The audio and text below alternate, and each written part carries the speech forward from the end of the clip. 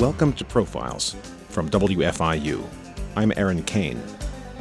On Profiles, we talk to notable artists, scholars, and public figures to get to know the stories behind their work. Our guest today is Ken Winokur. He's a composer, musician, and multimedia producer, but he's probably best known as the director of the three-person musical ensemble Alloy Orchestra. The ensemble creates and performs live accompaniment to classic silent films. Ken mostly plays percussion with the group on its notorious Rack of Junk, an outrageous assemblage of peculiar, homemade, or found objects. That, plus a few quote-unquote normal instruments, give Alloy Orchestra the ability to create any sound imaginable, making audiences think they're being contacted by radio signals from Mars, swept up in the Russian Revolution, or mauled by lions.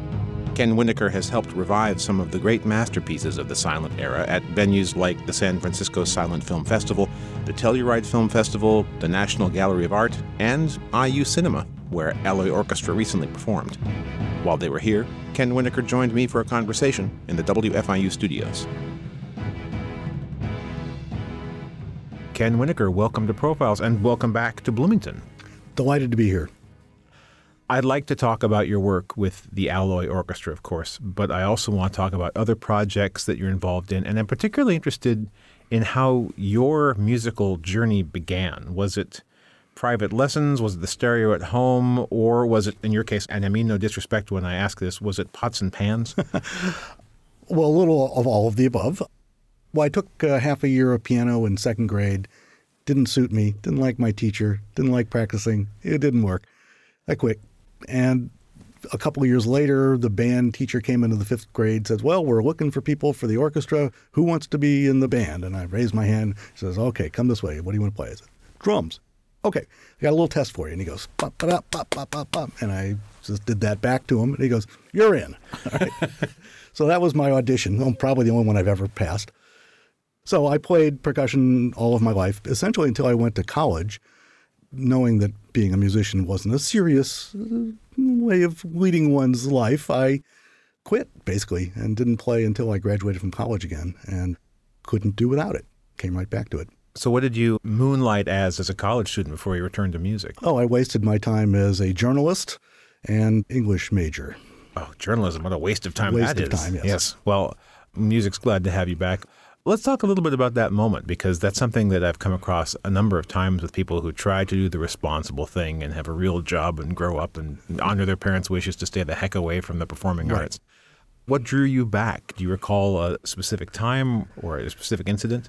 Yeah, well, absolutely. I graduated from college with a degree in English and kind of a sub-journalism degree, and realized that as an English graduate, I was destined to be unemployed the rest of my life. And I'd been living in St. Louis, going to Washington University, and I'd grown up in St. Louis and Iowa, and I thought it's time for me to experience a little bit of the rest of the world. And I said, hey, how about this nice city, Paris? I hear it's really fun. So I went to Paris and had very little money, but I ended up staying for 2 years, working under the table, teaching English primarily, but doing some photography and anything else, handing out leaflets on the streets, cleaning people's houses. One day I was living and working at a private Catholic high school in the center of Paris, and the other American English teacher used to go into the subways with his guitar and make a little spare change. And he just casually asked me, he knew I had been a drummer, if I wanted to accompany him. And I said, well, I don't have an instrument. And he goes, well, there must be something you can bang on. And I had this really great resonant iron frying pan, which I had in fact been banging on every time I'd made dinner. I took it into the subway, and we played Dylan and Simon and Garfunkel songs on a frying pan and a guitar. And it was such a ridiculous sight that it attracted a lot of attention, and we actually made good money from it, relatively. So after a few days of that, and I made a little pocket change, I went out and bought myself a pair of African clay drums, Moroccan, kind of tabla-like. And I'm feeling pretty cool going out in the subway with a real instrument this time, and nobody paid the slightest attention to us anymore. And it was like a light bulb went off. Oh, the novelty of unusual percussion attracts people. Now, I know you also did study a lot of African and Latin hand drumming. You abandoned the frying pan at one point for actual drums. Well, unfortunately, I did not keep that particular frying pan when I came back to America, and it's one of the great regrets of my life because that was especially good. For its cooking prowess or its acoustic properties? Acoustic properties. It had a ring to it, unlike any frying pan I've had since. So I came back to America. I went to Boston, partially because I literally couldn't afford to get beyond the East Coast. I ran into a friend from high school who had been a drummer, and he was working in New York as a drummer, and he was playing some hand drums. And we went to his apartment, and he sort of showed me some of the basic techniques of playing a conga. And I was kind of smitten, and I went back to Boston and immediately went out and got myself a cheap old conga drum and started taking lessons. And the gigs followed? Oh, God, no. This was a Friday night kind of class thing, and we would just, a group of us would get together and play, and that was really fun. So fast forward a couple more years, I moved into a loft in Cambridge above a poultry slaughterhouse. Big sign out front says, "Live Poultry Fresh Killed." It's kind of a landmark in Boston. And a bit of a contradiction in terms. Right. And I finally had a place that you could play music without being arrested. Or being a drummer is really difficult. I mean, the difficulty of finding a place to practice is almost insurmountable. Who's going to let you do that if you're not in a school or a orchestra or something? Or an abandoned warehouse or something. Right. So I had the abandoned warehouse. So I was able to practice and play and got more involved. And I saw in the newspaper someone was looking for a percussionist for I don't know how they described it. It ultimately ended up being kind of a world beat sort of funk band with a rock and somewhat punk attitude. And I'm hearing the F word, fusion, in my brain. Oh, God, no, world beat. No, funk. I don't want to say a dirty word or anything. And on the way to my audition for this one, I only had this one conga drum. I ran across it's a Portuguese neighborhood, so there was a can of Portuguese olives, like a 10-gallon can. The olives had been cleaned out, and I brought this metal can, banged on that with some sticks, and the guys in the band just thought this was the greatest thing in the world, and they encouraged me to continue to play. Well, I got the job, obviously, and I continued to kind of build this homemade percussion setup. It has a couple of tripod speaker stands and a big crosspiece, and it's strung with metal objects. Horseshoes, plumbing pipes, truck springs, just a piece of galvanized metal, and lots of cymbals and gongs, bass drums and tom-toms underneath, homemade xylophones, that kind of thing. So that became my instrument at that point. That rig, if you like, was already forming. Yes. Already back then in those first days in Boston. We're talking about 1981 approximately. 81, okay. Now, I swear I didn't go fishing for this theme, but it seems that we've uncovered it anyway, which is at least twice already at this point, the real instrument or the traditional instrument right. has been supplanted and preferred by a found object. Not just the novelty, also something about the sound was connecting with people, whether you were busking in Paris or whether you were performing with this funk group. Looking back then in the early 80s, were you saying, I'm onto something here? I never had any sense this was going beyond keeping myself happy. But I found playing a drum set, and even more in kind of band or orchestral kind of percussion, that I was severely limited in the kind of expressions I could make from the instruments around. I mean, drum sets sound all alike. Not exactly alike, but one drum set sounds like another. Everybody uses Zildjian cymbals or Sabian cymbals. Everybody's drums are 20 to 24 inches for the bass drum. Over the years, they've discovered what actually works in these situations, and so that's what drummers play. So I hear drummers who are amazing drummers doing these solos, and it's like, well, it sounds like Elvin Jones and Ginger Baker and Buddy Rich, and there's one sound to a drum set, more or less. And I wanted to expand the palette. I wanted to be able to play different kinds of sounds. And odd instruments, the found objects, the homemade instruments, the junk percussion, just provided an unlimited amount of different musical sounds. We're also talking about the difference between a received tradition of performing, someone's musical influences and what seems right for a genre, versus the sonic experience, the sound. Maybe there's this link that is getting kind of squishy with the LA Orchestra and a lot of your other work between the influence, the received tradition of performance coming down over the millennia versus the needs of sound in the moment. Well, absolutely. The three of us in the Alloy Orchestra, have all been inspired by different kinds of music. Terry has always been interested in old-time country music. Roger has more classical training, but was also a noted punk rocker in the band Mission of Burma. And I'd done all this Latin and African training and the junk. We think one of our strengths as a band is we actually have all these different musical backgrounds, have absorbed all these influences, and then can let them leak out in any particular show. Now, I may be playing a West African cowbell part while Roger's doing an orchestral patch on his synthesizer, and Terry is wailing on tom-toms, very rock and roll fashion. And if you're listening to each other and thinking about it, you can make these things meld together into something that's unusual, something that is not what you're expecting, not part of that received tradition, some hopefully future tradition.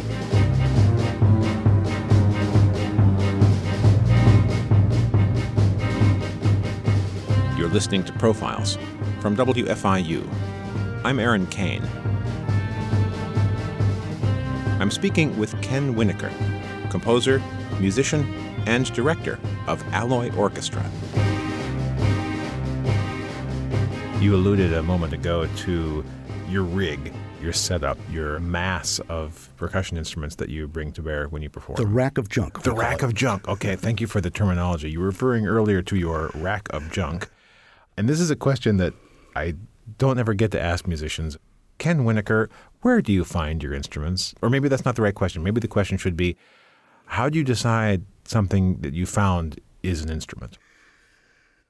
Going back again, before Alloy really existed, my partner, who was the original keyboard player from Alloy, who has passed away, Caleb Sampson, and I had done a theatrical performance for a play written by Rainer Werner Fassbinder called Marilyn Monroe versus the Vampires, something that's not well known among the film community, but he did write this theatrical piece.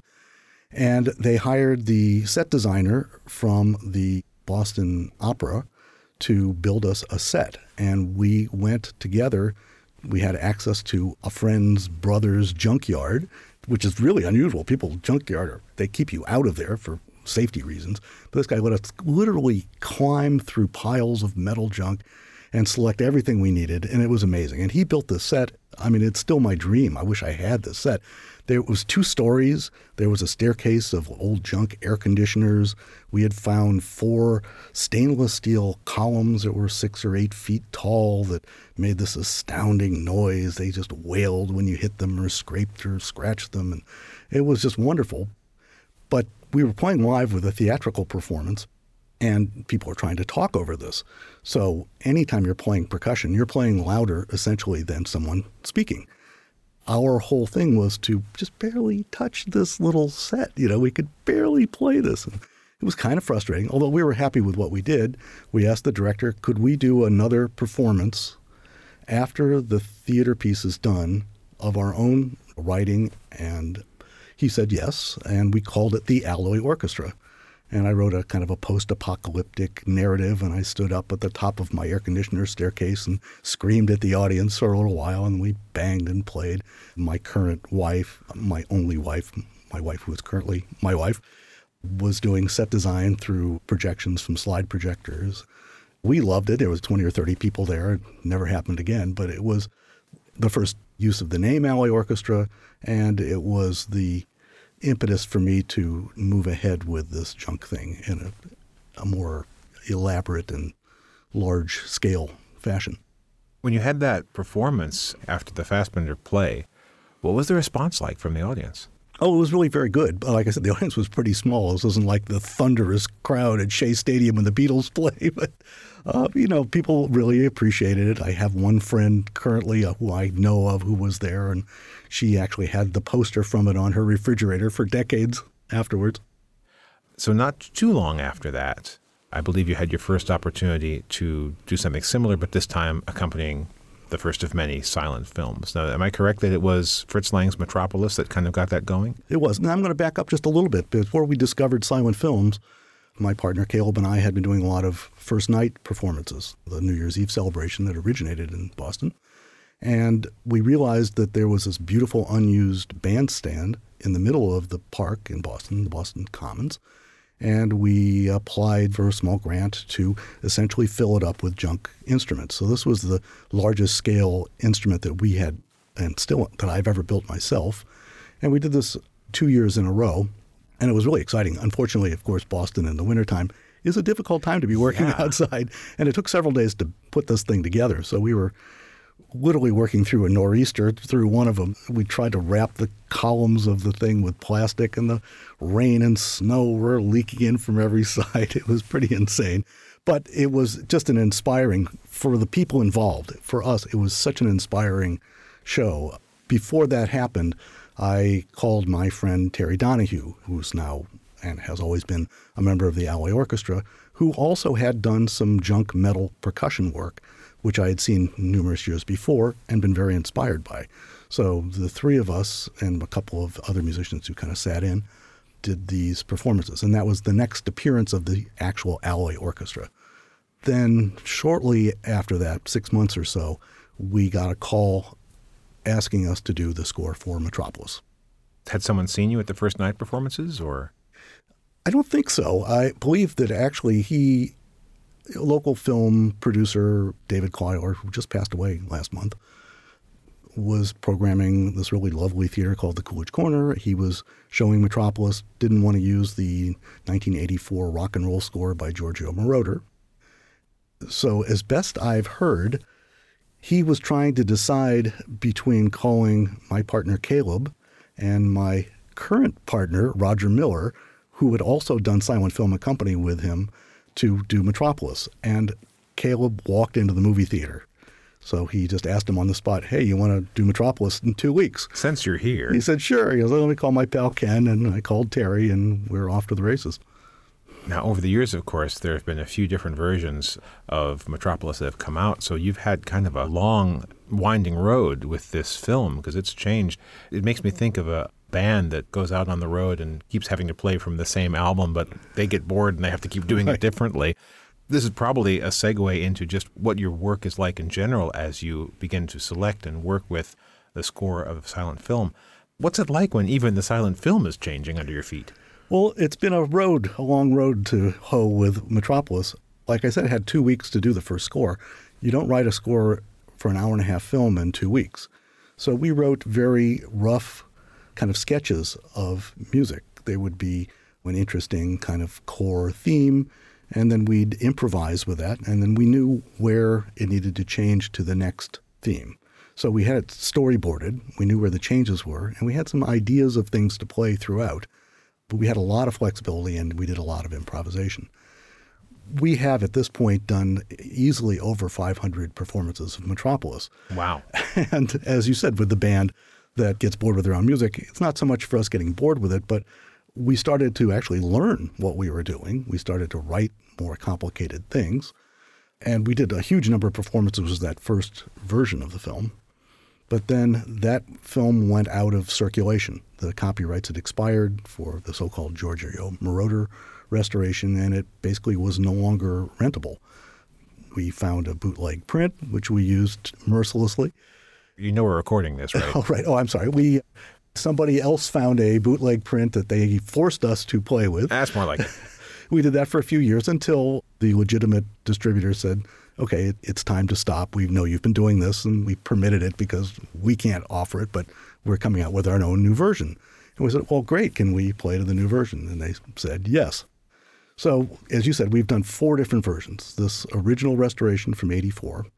When that disappeared, after a while, we discovered that there was an almost unknown version, which is called the English language version, which was edited.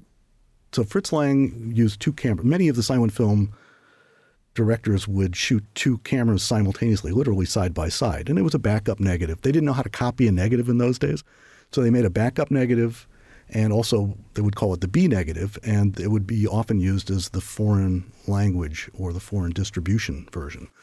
In this particular case, Fritz Lang was never happy with his own edit, and a lot of the pressure that had been asserted on him to shorten what had been a 3 or so hour show into an hour and a half.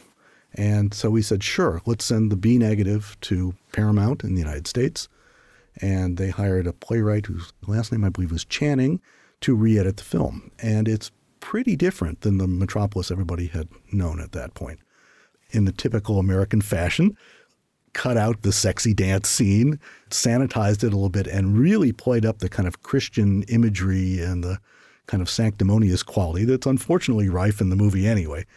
But it was very coherent. The previous version we had used was very incoherent. It had been edited so many times that it had lost that sense of story that really propelled it. Still had the most amazing footage and sets and whatever, but it was not a tightly edited film.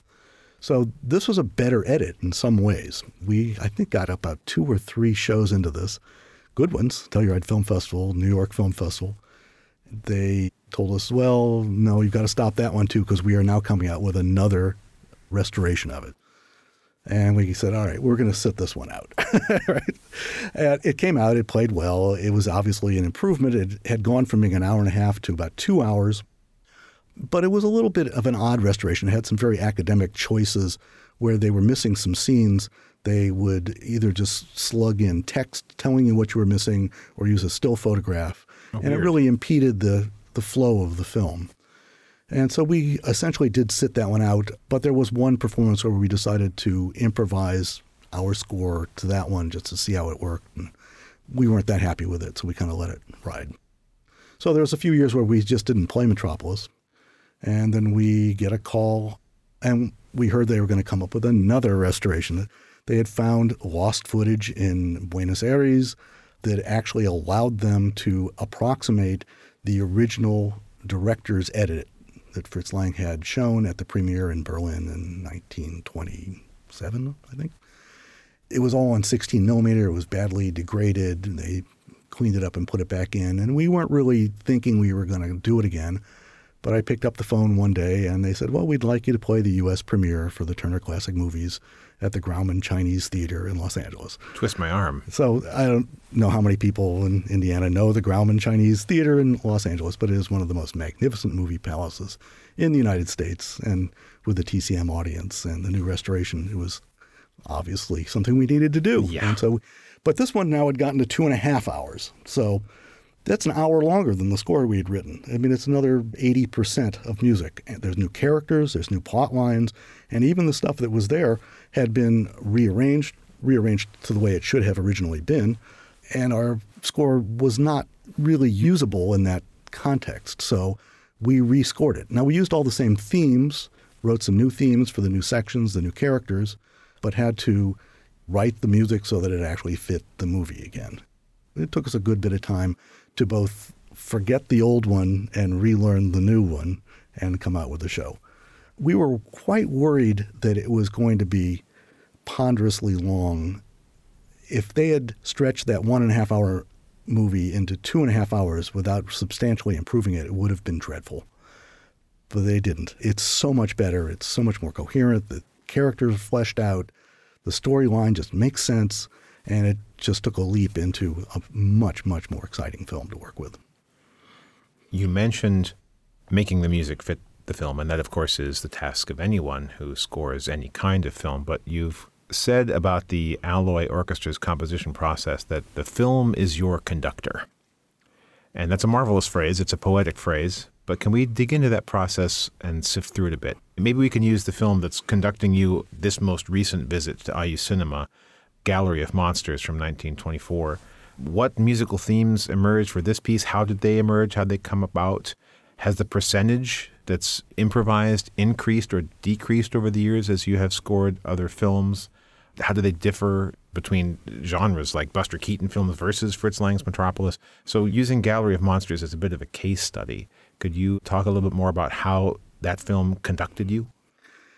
Yes. As you said, I mean, if you're playing a Buster Keaton film, this is a comedy. The music should support the film. It should be amusing, or at least should allow the humor of Keaton to come out, even in his deadpan way.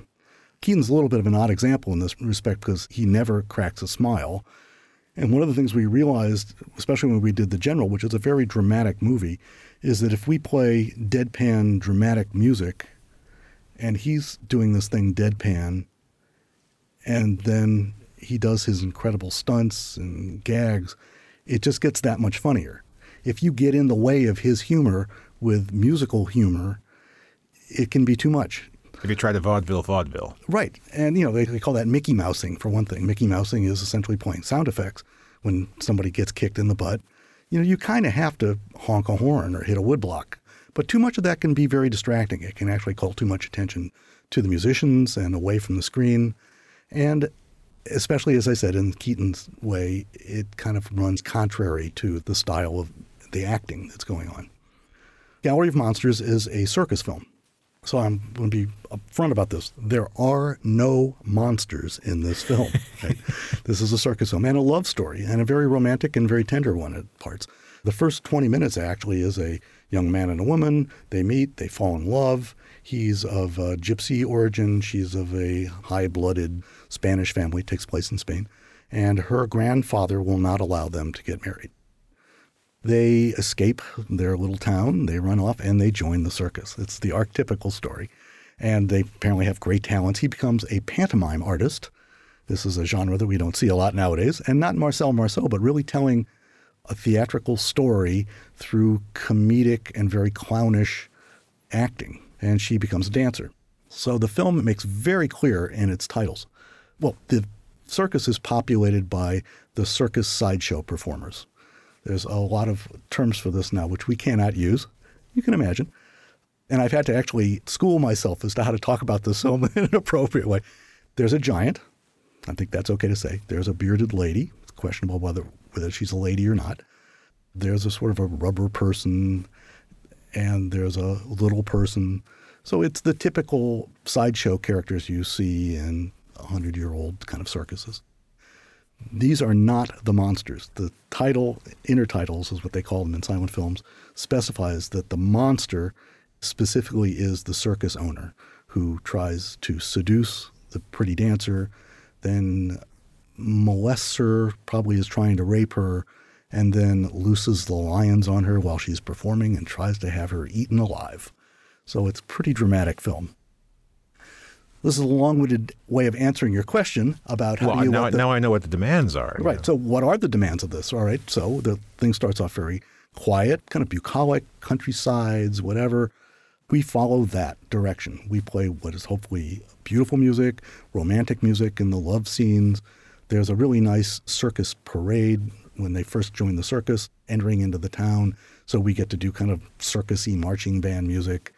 And then we get into the lion attack, and we're basically required, our contract says we have to do extremely dramatic and hopefully terrifying music while this beautiful girl is being mauled by lions. The cinematography of the lions is totally spectacular in this. So, how did they do it?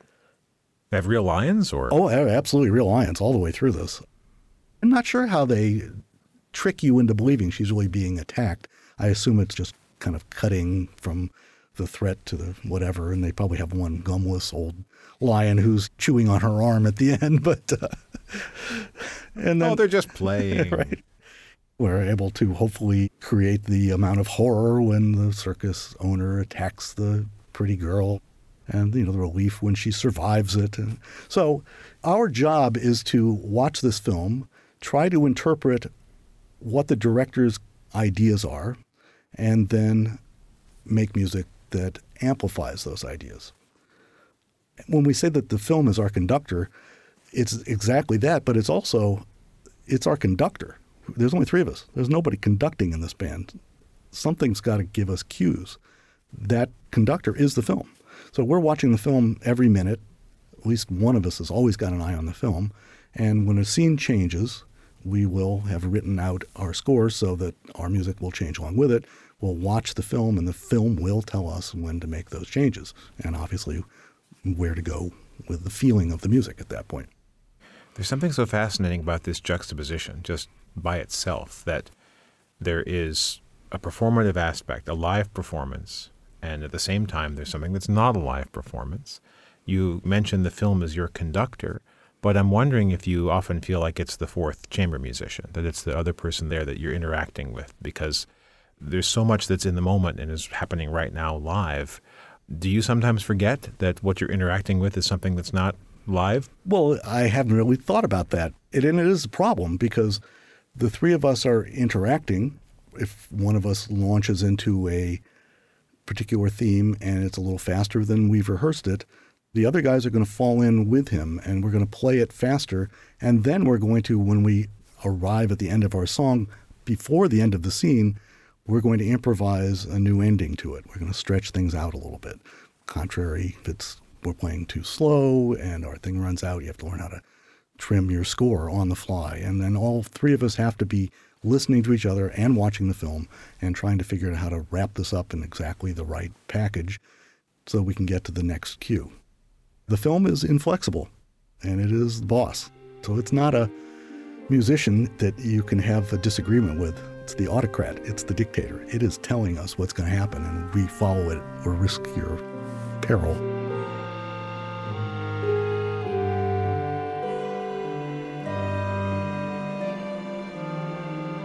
Ken Winokur, percussionist, composer, and director of Alloy Orchestra. You're listening to Profiles from WFIU.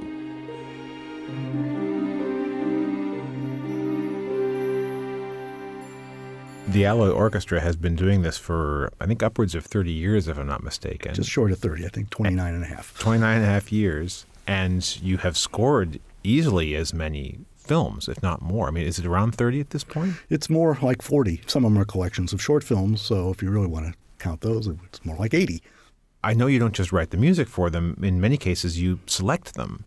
So I'm wondering if that process is something you can talk about for a bit. What are your criteria for selection? Because if the film is going to conduct you, there's got to be something that you see in a film before you choose it. How early in the selection process are you hearing sounds? How long does the composition process typically take for a film that you do choose?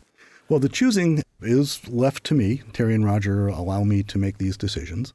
We work with festivals, cultural centers, the Telluride Film Festival, the New York Film Festival, or its sister group, the Film Society of Lincoln Center, the AFI in Silver Spring, Maryland, or the National Gallery, or in this particular case, Indiana University in Bloomington. And between us, figure out what movie we're going to do. Sometimes it's a suggestion of one of the festivals, but sometimes it's just research that I've done, digging through my contacts. One of the things I'm most proud of is that 30 years ago when we started doing this, I got really excited by the whole concept of scoring these silent films. I loved the films. I loved the history of the period. I loved the history of the films. And so I just immersed myself in the reading, watching every film I could watch, and trying to become knowledgeable about the general tenets of silent films. I'm no expert. There's so many people who know so much more than me. But I've seen most of the films that have been restored and are available, many that haven't been. And so I have a kind of a knowledge of what's out there. In this particular case of Gallery of Monsters, there was no festival or cultural center or anybody who was suggesting a film for us. It was completely up to us to pick one. So I start beating the bushes. First step is to go to our friend Serge Bromberg in Paris, who runs Lobster Films. I always check with Paolo Kirchhusai, who had been up until very recently the curator at the George Eastman House in Rochester, Milestone Films, Kino in New York. There's a small number of companies that are restoring and distributing these things, and some archives. And there's even a smaller number that are easy to work with. And those were our favorites there. Serge Bromberg in Paris had previously told me he had a film that nobody had ever heard of, and he just felt that it had Alloy written all over it. And when I heard how obscure it was, and what's an obscure director that nobody's ever heard of, and was only known basically as an actor previously. And is that this guy, Jacques Catalin, or is that Marcel L'Herbier? Jacques Catalin. Marcel L'Herbier is the producer. Now, Marcel L'Herbier was probably unknown in America to most of your audience, but he is a well-known and well-respected French silent film director who'd done quite a number of really big productions. L'Argent, I think, is probably his most well-known in France. And he produced it.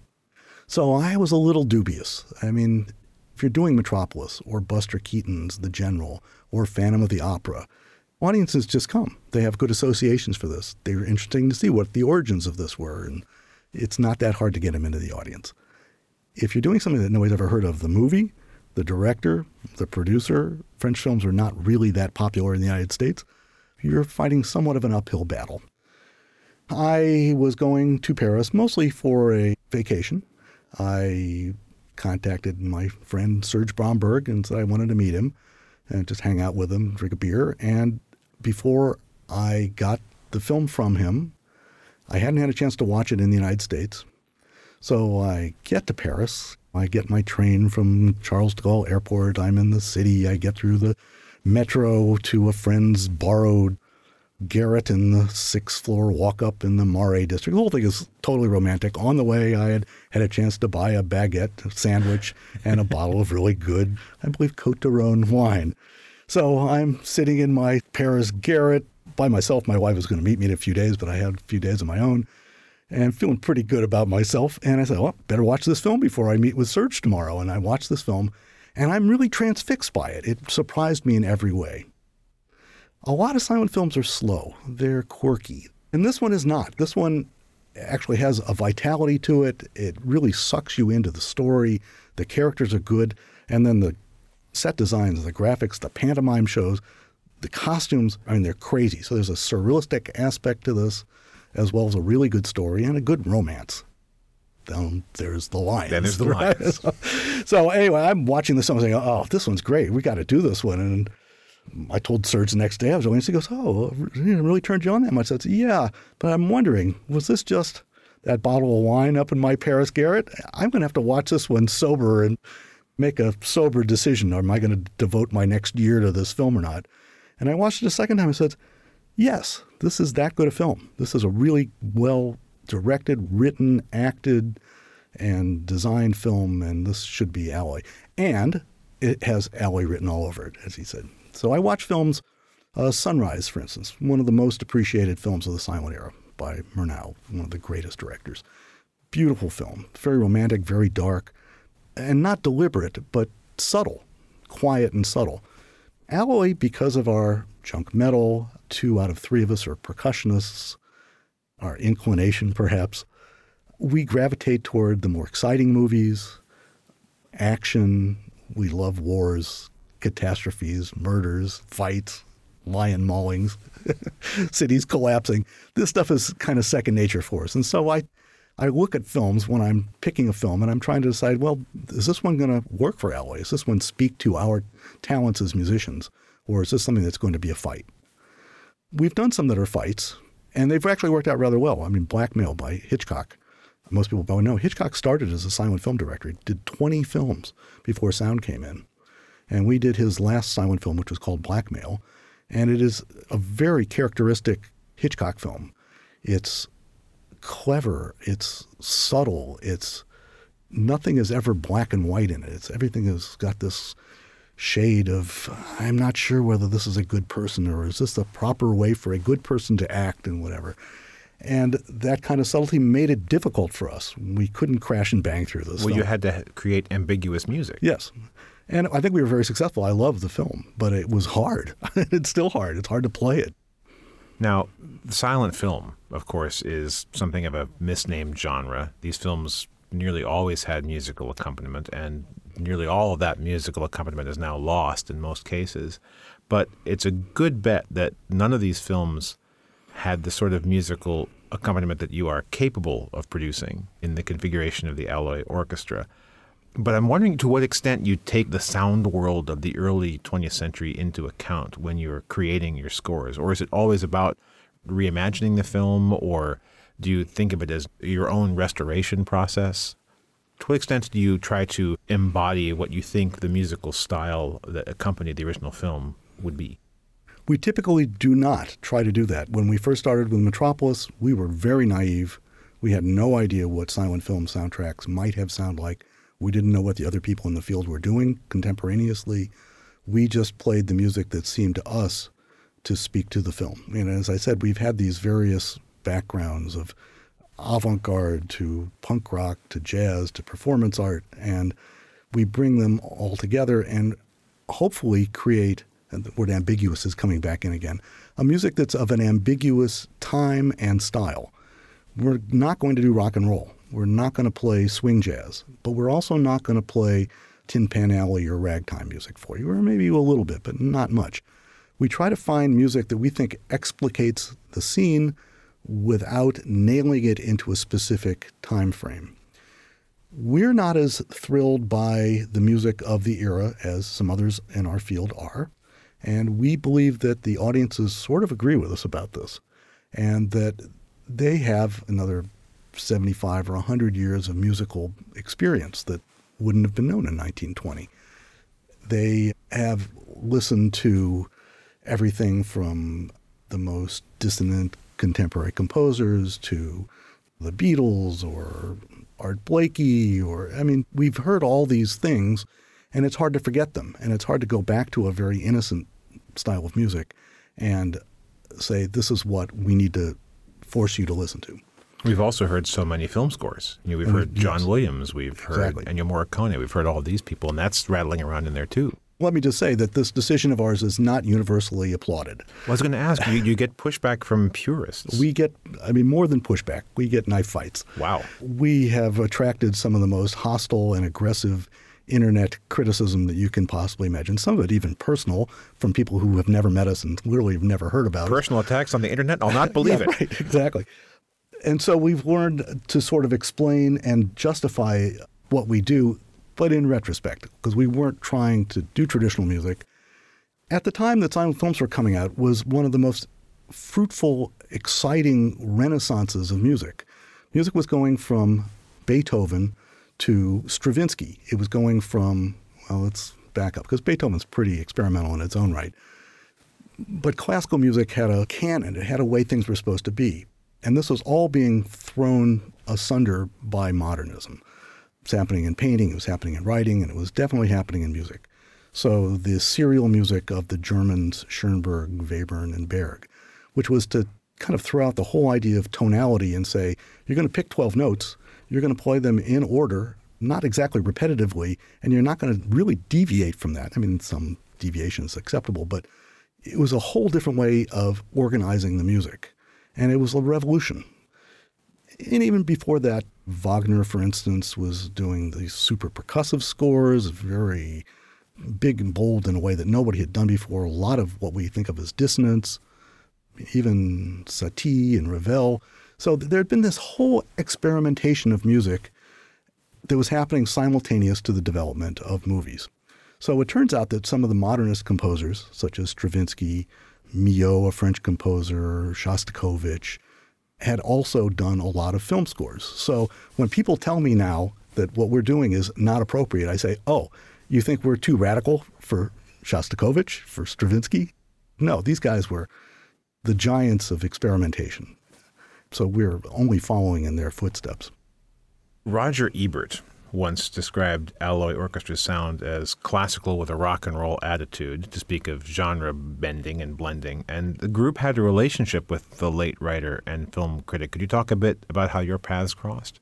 The Telluride Film Festival brought us together. He would come almost every year, and so he saw many of our performances. We were introduced to him at a show, chatted with him a little bit, made a fool of myself, which I won't go into.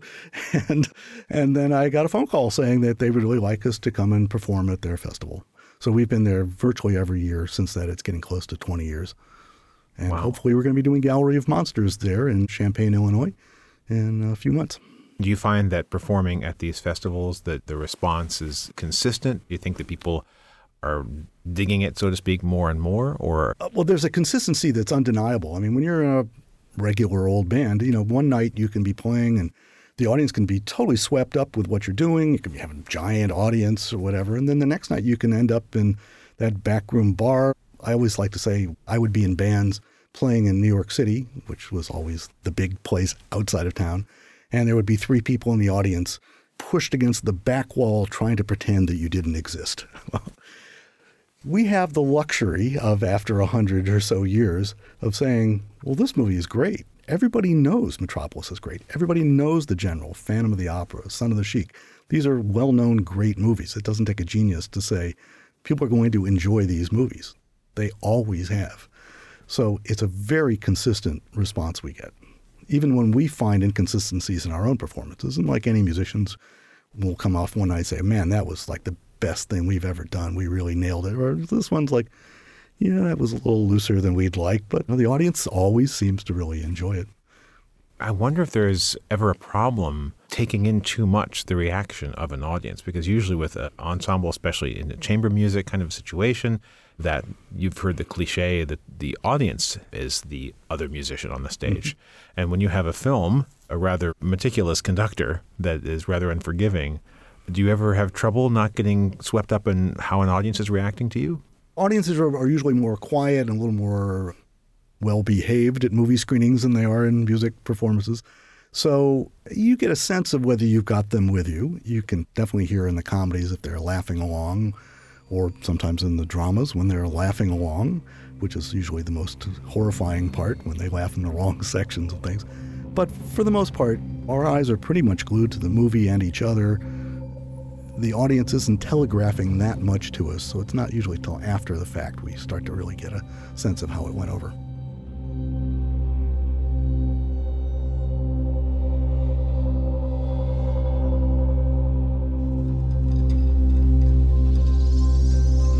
You're listening to Profiles from WFIU. Our guest today is Ken Winokur, composer, musician, and director of Alloy Orchestra. As interesting as your work with the Alloy Orchestra is, it's not the only thing that you do. I was wondering if you could talk about some of your other projects, for example, Psychedelic Cinema Orchestra. Psychedelic Cinema Orchestra is another orchestra that works with films. It's a somewhat flexible crew of people, unlike Alloy, it's always the same guys.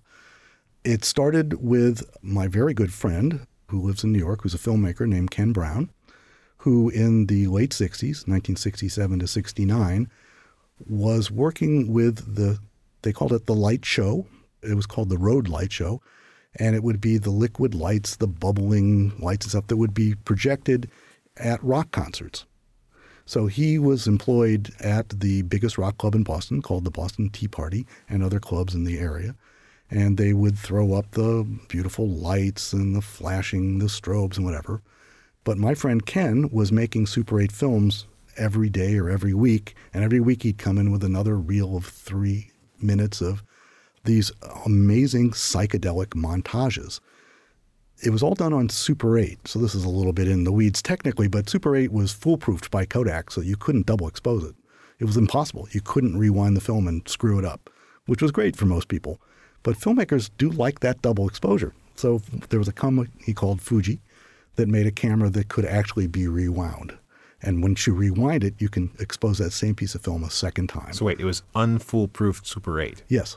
Okay. Which really comes from cutting a piece of 16 millimeter in two. But so he was able to do in camera these elaborate montages, psychedelic lights of girls dancing in silhouette on the hilltop with their long flowing hair. And he had a fascination for natural scene, the aspen trees in western Massachusetts. And he's an animator and a illustrator. So he was doing a lot of cutting and pasting of Life magazine into satiric or really funny, sometimes political collages, and then animating them. One of my favorites is Nixon riding on a rocket, zooms through the piece. And every major character, the news, is in this film at some point.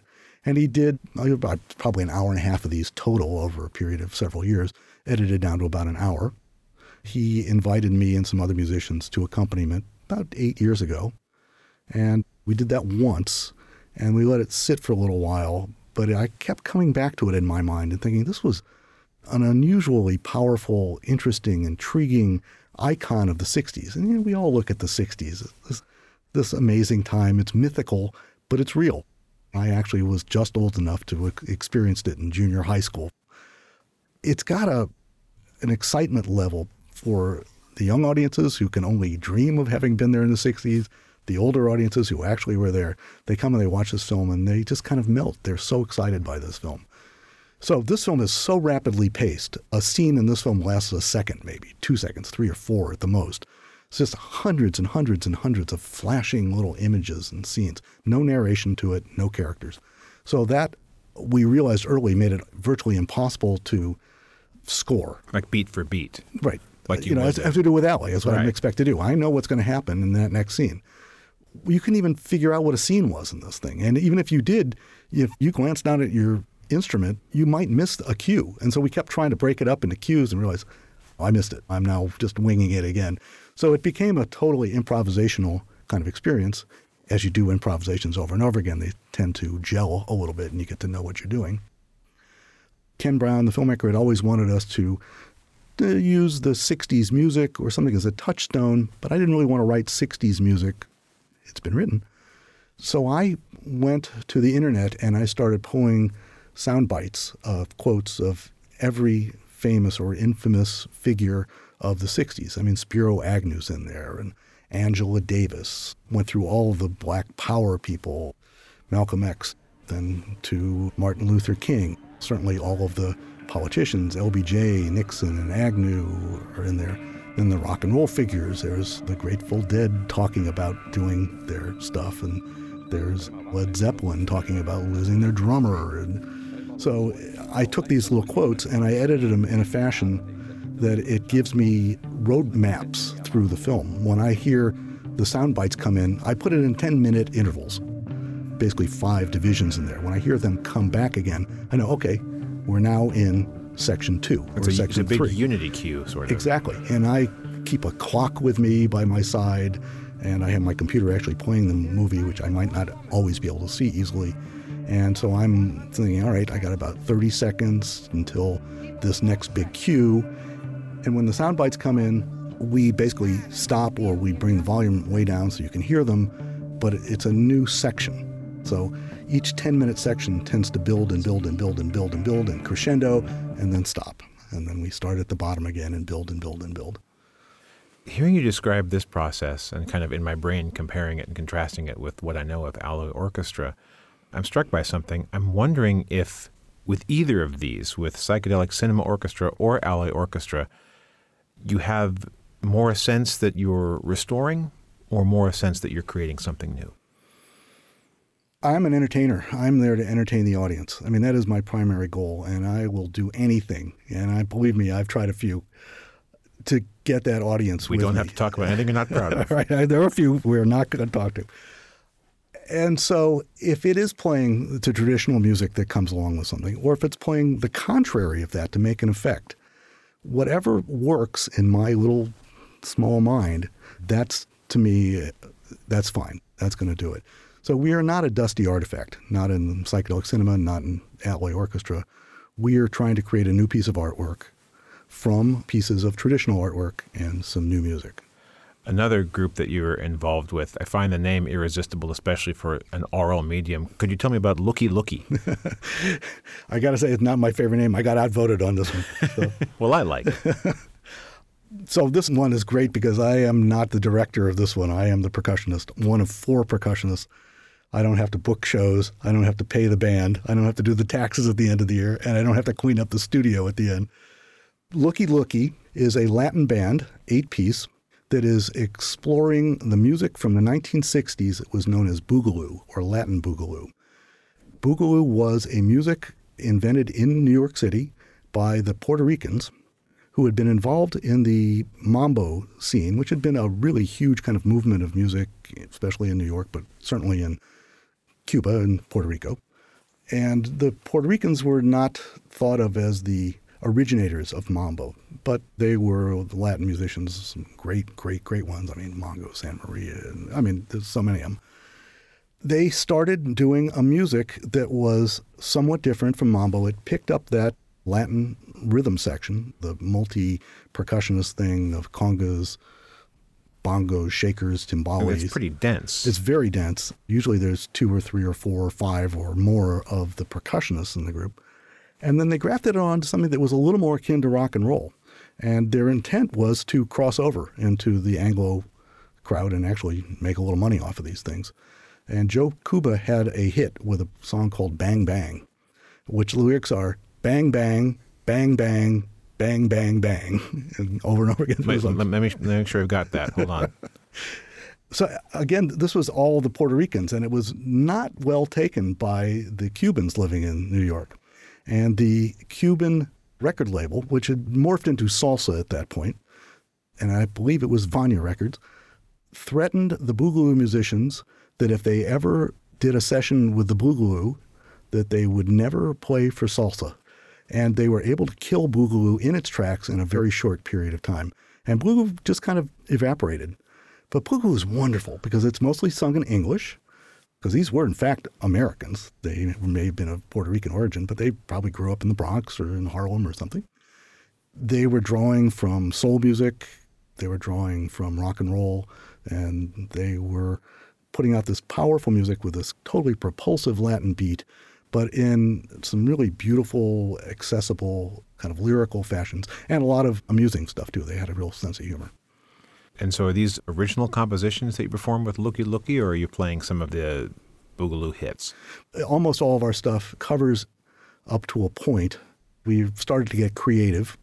Most recent and most exciting one is a combination of a traditional song called Cumbanchero with Ornette Coleman's Lonely Woman. Wow. Now, what instrument do you play in Looky Looky? Well, the funny thing about this is I sort of helped form this band, and so I was the conga player, and the conga drummer is usually kind of the centerpiece of this. At some point, I needed to go off and do alloy stuff, and the guys wanted to keep playing, so I kind of moved down the bench a little bit. And I ended up at the last part of the bench, because alloy's very busy, and I'm gone about half the time. So they needed to be able to do these things without me. So I had to have a part that they could do without at a show. I am now playing Guiro, which was a real challenge. Guiro was a chord with just etched into kind of stripes, and you makes rub that it great with ratchet sound. Great ratchet sound, but it's actually a very interestingly fluid and artistic thing in which I am only scratching the surface of. Oh, you had to say it. But I play a lot of tambourine. So one of the things about the Boogaloo as opposed to the Latin stuff is it's got a lot of tambourine in it. Shakers, maracas, shakeres, claves. So traditional Latin instruments. And it usually, at least I call it, I'm the downbeat guy. So Latin music is, if anybody knows it, what's amazing to Americans is there's no beat to it. How do you even know where you are in this music? It's so complex. And there's so many people playing off of the beat. But there is always a guy or two on that beat in there who's kind of a reference. And I am that reference in a way.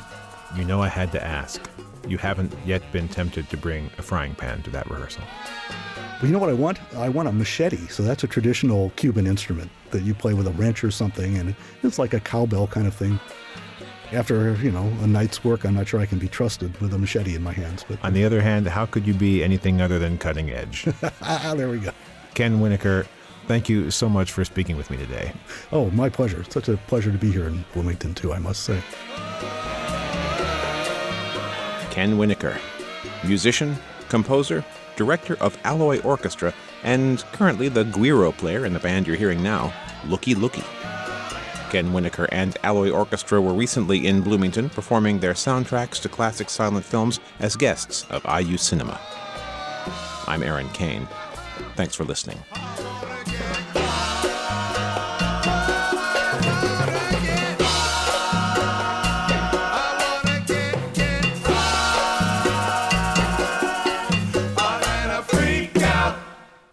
Copies of this and other programs can be obtained by calling 812-855-1357. Information about Profiles, including archives of past shows, can be found at our website, wfiu.org. Profiles is a production of WFIU and comes from the studios of Indiana University. The producer is Aaron Kane. The studio engineer and radio audio director is Michael Paskash. The executive producer is John Bailey. Please join us next week for another edition of Profiles.